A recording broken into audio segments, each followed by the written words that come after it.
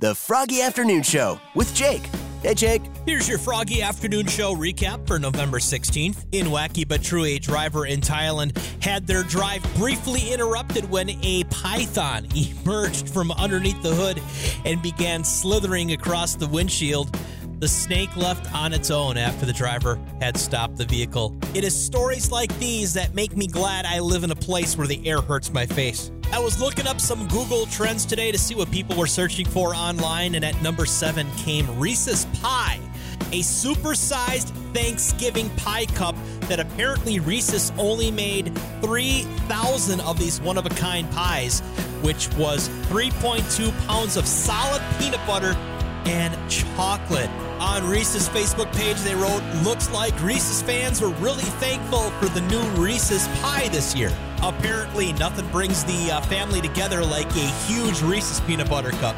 Your number of the day was 1. That is the percentage of people that actually like to go Christmas shopping. We checked in with Chumley.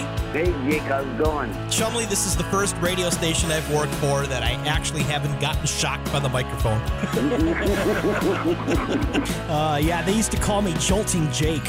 You did a lot of ow, ow, ow. And you come up to the microphone, it's like, wow, this guy's wild. That's how they tamed the DJs around there.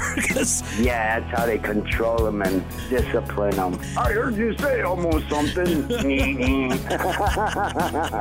For the drive at 5 today, I was asking you, what do you not trust? What I don't trust is church potluck lunch. It's where people make food, casseroles almost always. Now here's the deal.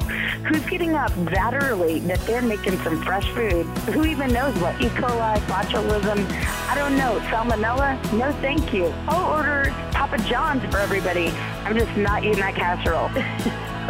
There's your Froggy Afternoon Show recap for November 16th. Join me tomorrow, 2 p.m. to 7 p.m. on Froggy.